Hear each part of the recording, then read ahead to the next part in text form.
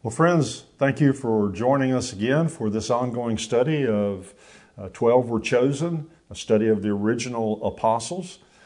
I really appreciate again that you're a part of this class. My name is Dave Layton, and it's an honor for me to be able to lead this class. We're going to move now into what could be classified as the second tier or the second group of the apostles. The first group, Peter, Andrew, James, and John, are always listed in the groupings of the apostles first, that being apparently because of their closeness to Jesus and the role that they played. But that doesn't necessarily mean that these other apostles were not important. And in fact, they were important, and they had a very important part of their ministry, and we learned from them. So we'll do that. But we're going to be looking at Philip and Nathaniel as we move into this second grouping of the apostles. You know, quite often we've heard that the best way to bring someone to Christ is by our personal relationship with them. We have friends or acquaintances, people we know, people we can be open with about our faith. We've already seen it with Andrew bringing Peter to Christ, to introduce Peter to Christ. But in this lesson, as we study Philip and Nathaniel, we're going to see that again. We're going to see how that is very effective. So as we've stated before, as we progress through the Gospels, through the list of the apostles, that we begin to see less and less mentioned about them as far as being directly mentioned in Scripture. I'll continue to focus on Scripture, what Scripture teaches about them, and of course then what we learn from them. Now, remember that whether there's a lot or not very much information, don't discount the contribution that these 12 men made and what we can learn from them. So during this presentation, we're specifically going to be taking a look about Philip and Nathaniel, some biblical information about them, and then we're going to take a look at what each of these men teach us. Well, let's begin by looking at Philip. We'll look at the overview of some of the biblical accounts of Philip. Philip is the fifth named apostle on the list of apostles. He's mentioned in Matthew, Mark, Luke, and Acts, but there's no details within the Gospels about him, and simply in Acts, he's listed. Now, again, John doesn't list the apostles, but he gives us insights into these men. He does give us some details about Philip. Our first introduction to Philip is in John chapter 1, verse 43, when Jesus calls him. Of note in this passage, it kind of indicates that Philip was one of the first apostles that was directly invited by Jesus to follow him. It's the first time we see that expression about following him. The record also states that Philip was from Bethsaida, the home of Andrew and Peter, and that kind of indicates that they likely knew each other and working together as fishermen. Again, because that was the leading way of earning a living in that area, so they probably were involved with that as well. The passage also records Philip immediately telling his close friend Nathaniel about Jesus. Now, we're going to look at that in detail when we talk about Nathaniel, but we see that Philip immediately telling his close friend Nathaniel about Jesus. By the way, Nathaniel is also known as Bartholomew in the other Gospels. I don't want that to be a bit of a confusion factor. I'll touch on that when we get into the speaking about Nathaniel. Now, there are some other mentions of Philip that we see. In John chapter 6, verses 5 and 6, we read of Philip being tested by Jesus during the feeding of the 5,000.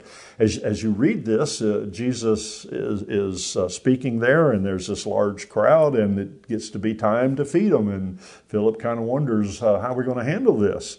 And Jesus, it says, knew what he would do. This was a teaching moment. And by the way, I often think that if Philip had a chance to retest, if Jesus would have said, "Okay, let's roll the tape back here and let me ask you that question again," I think Philip would have had the right answer at that time. I think Philip probably would have said something like, I may not know how we're going to feed these people, but Lord, you do.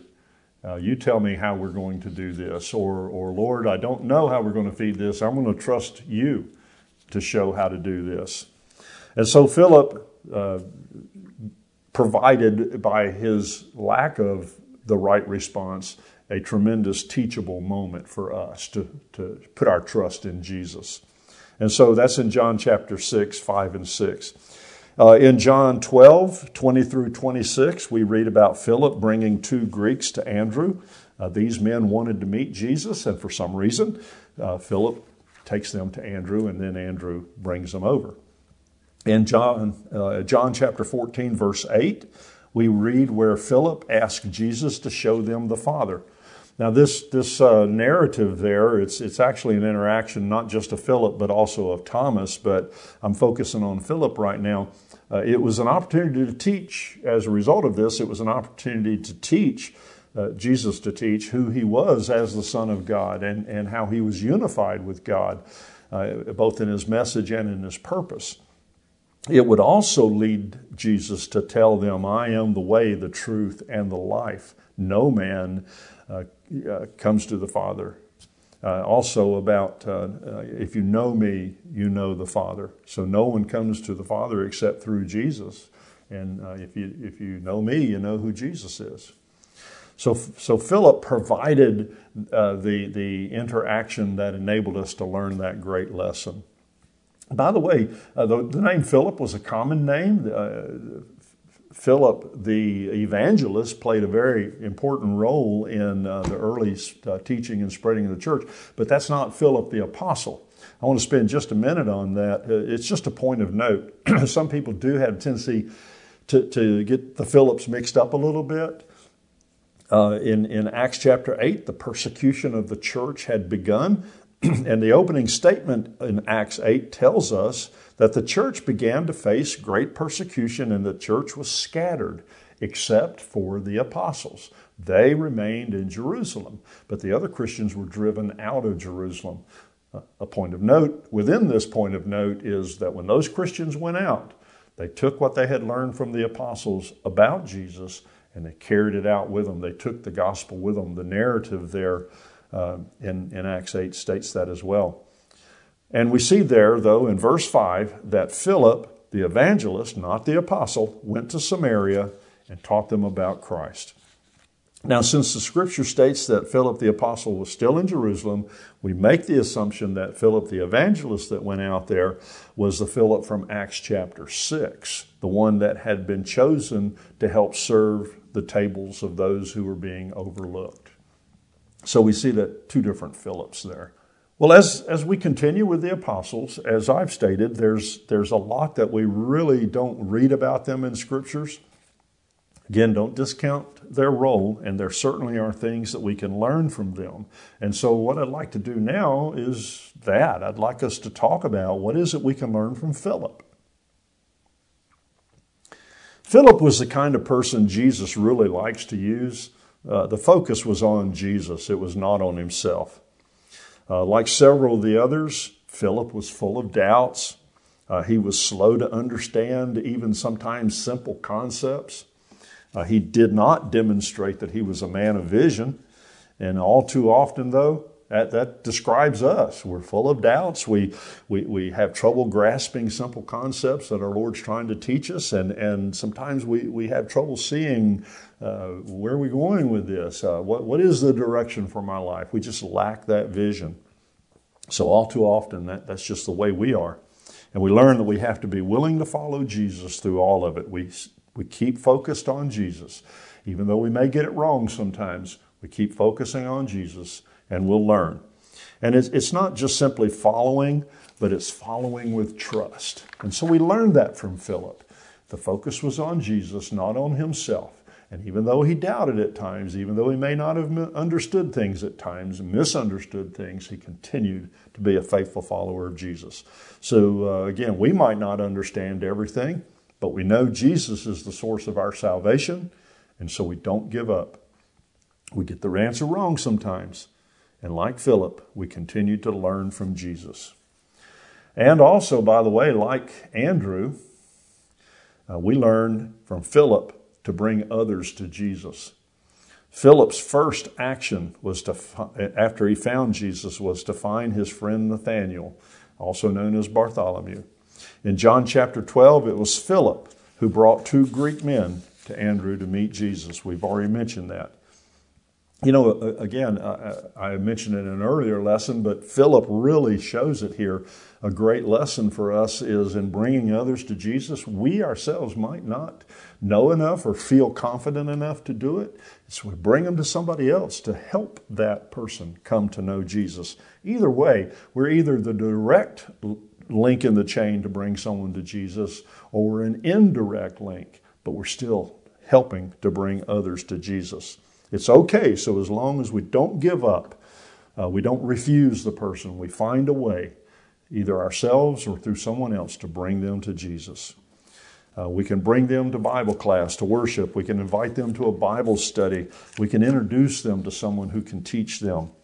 We may not know the answer, but we probably know someone who does know the answer. And we can either go to that person and find the answer and relay it, or bring the person that we're trying to answer to the person who does know the answer to the questions. The method is not near as important as the result of introducing them to Christ. And so Philip teaches that. Again, I talk about songs that the apostles would probably have liked to have sing with us. I like the song, "Break Thou the Bread of Life." I think if Philip was with us and singing that song, he would hearken back to the memory of Jesus feeding the 5,000. He would remember how Jesus taught him with the loaves and the fishes.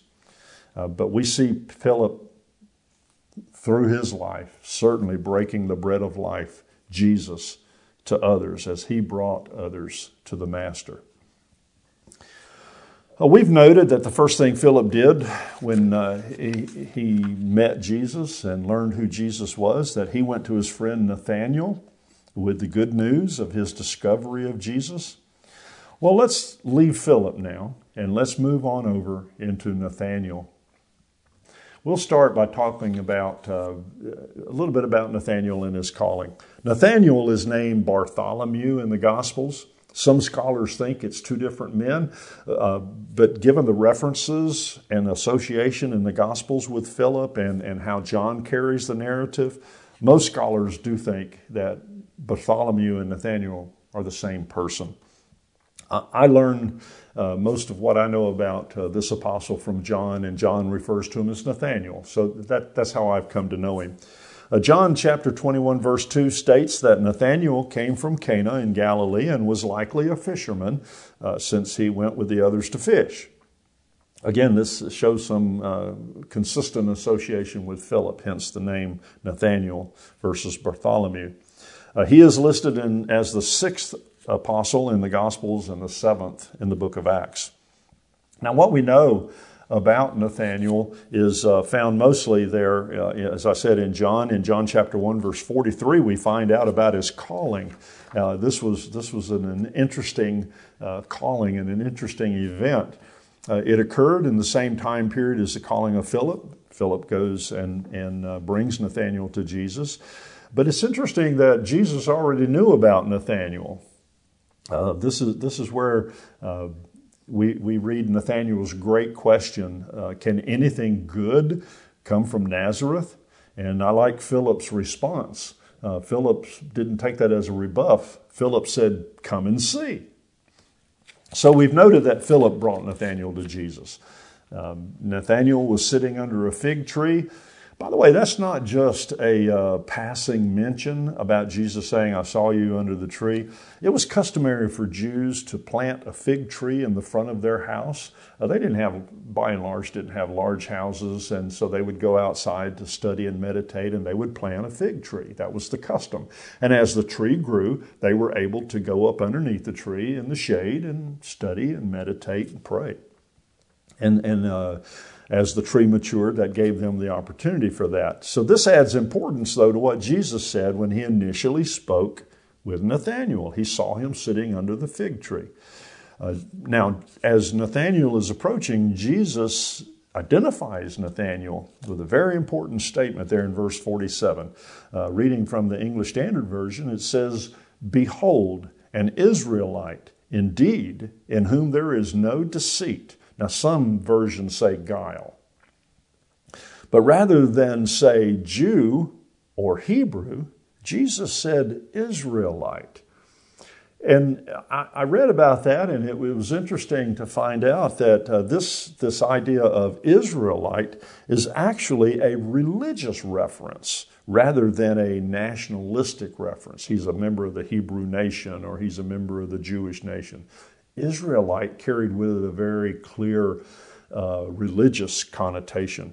And so if you interpreted that, it's almost like you're saying, here is a man of God who is honest. Now, after Nathanael's question about how Jesus knew him, Jesus identifies his knowledge of Nathanael's habit of meditating and praying under the fig tree, as we've mentioned. Some point to this as a divine power of omniscience, in other words, all-knowing, that Jesus was part of the Godhead, and having that divinity, he would have that all-knowing. Well, it's possible, there's some evidence there. Nathanael must have thought that, because note his response in verse 49. Nathanael gives us a great statement in verse 49. He says, "Rabbi," teacher, in other words, "Rabbi, you are the Son of God. You are the King of Israel." That's a tremendous statement, and it shows a level of faith in Nathanael believing who Jesus was. Go back to what Philip said when he told Nathanael about Jesus. "I have found who Moses and the prophets wrote about." And then Nathanael follows that up with, "You are the Son of God. You're the King of Israel." By the way, that statement that Philip is making there to Nathanael, "I have found who Moses and the prophets wrote about," that indicates that these men were studious. We already said Jesus knew that Nathanael was sitting there, as was customary, studying and praying and meditating. And so there was that level of biblical knowledge that these two men had. And so now we see that knowledge coming to understanding. As Nathanael says, "Rabbi, you are the Son of God. You're the King of Israel." So Nathanael went from someone, "Can anything good come out of Nazareth?" to that statement, "You're the Son of God. You're the King of Israel." He's the Messiah. They understand that now. And so he enthusiastically embraces Jesus as the Messiah himself. So that's the declaration in verse 49. So Nathanael goes from having some doubt to full conviction in who Jesus is. Well, I want to look at truly what we can learn from Nathanael. We've looked at what we learned from Philip. We learned from Nathanael that we kind of move beyond what we think we know, our foolish pride or maybe our prejudices, sometimes, again, conventional wisdom, what we think we know, what we think we accept. We embrace Jesus fully and honestly. That's Nathanael, a man without guile, a man without deceit. Jesus came to save humanity by establishing our relationship with God through Christ. And more importantly, Jesus came to save each of us individually. We've talked a little bit about that. And so it's critical that we have that personal relationship with Jesus. Well, that's what Nathanael did. Nathanael understood that. You're the Son of God. You're the King of Israel. He declared that Jesus was his Lord. And so we just see that in what Nathanael did. You know, I've already mentioned about it with Peter, but Nathanael was also a seeker. Just as a reminder, there's two kinds of seekers. There's a seeker out there who knows that he needs something in life needs to change. There's something bigger and greater in life than me, and I'm looking to find out what that is, but doesn't have a clear sense of understanding or purpose. That person then, as they become knowledgeable of Jesus and accept who Jesus is, they now seek to fulfill the will of God through Jesus Christ. And based on the narrative in John 1, we see that Nathanael perhaps was the first kind of seeker. wasn't sure about the direction there in life, and turned to our Lord and found it. I want to bring out a note here, talking about seekers, and Nathaniel kind of illustrates this for us. God always answers the seeker. Hebrews chapter 11, verse 6, the writer gives us a wonderful statement there, one that we're very familiar with. Without faith, it's impossible to please God. And so many times we kind of stop there. Without faith, it's impossible to please God. The verse goes on to say, in fact, without faith, we wouldn't even approach God. But the last part of that verse is also very strong. He rewards those who earnestly seek him. So there sits Nathaniel, as is his custom. In other words, it's a habit with Nathaniel. It's something he does regularly. He's sitting under that fig tree. He's studying and praying and meditating on God's word. Our Lord brought him to understand him. Our Lord knew he was there and recognized him for that. God brings the seeker and the Savior together. We may be the catalyst that does that. That's what Philip did. Philip brought the seeker to the Lord. We have that opportunity to do it as well.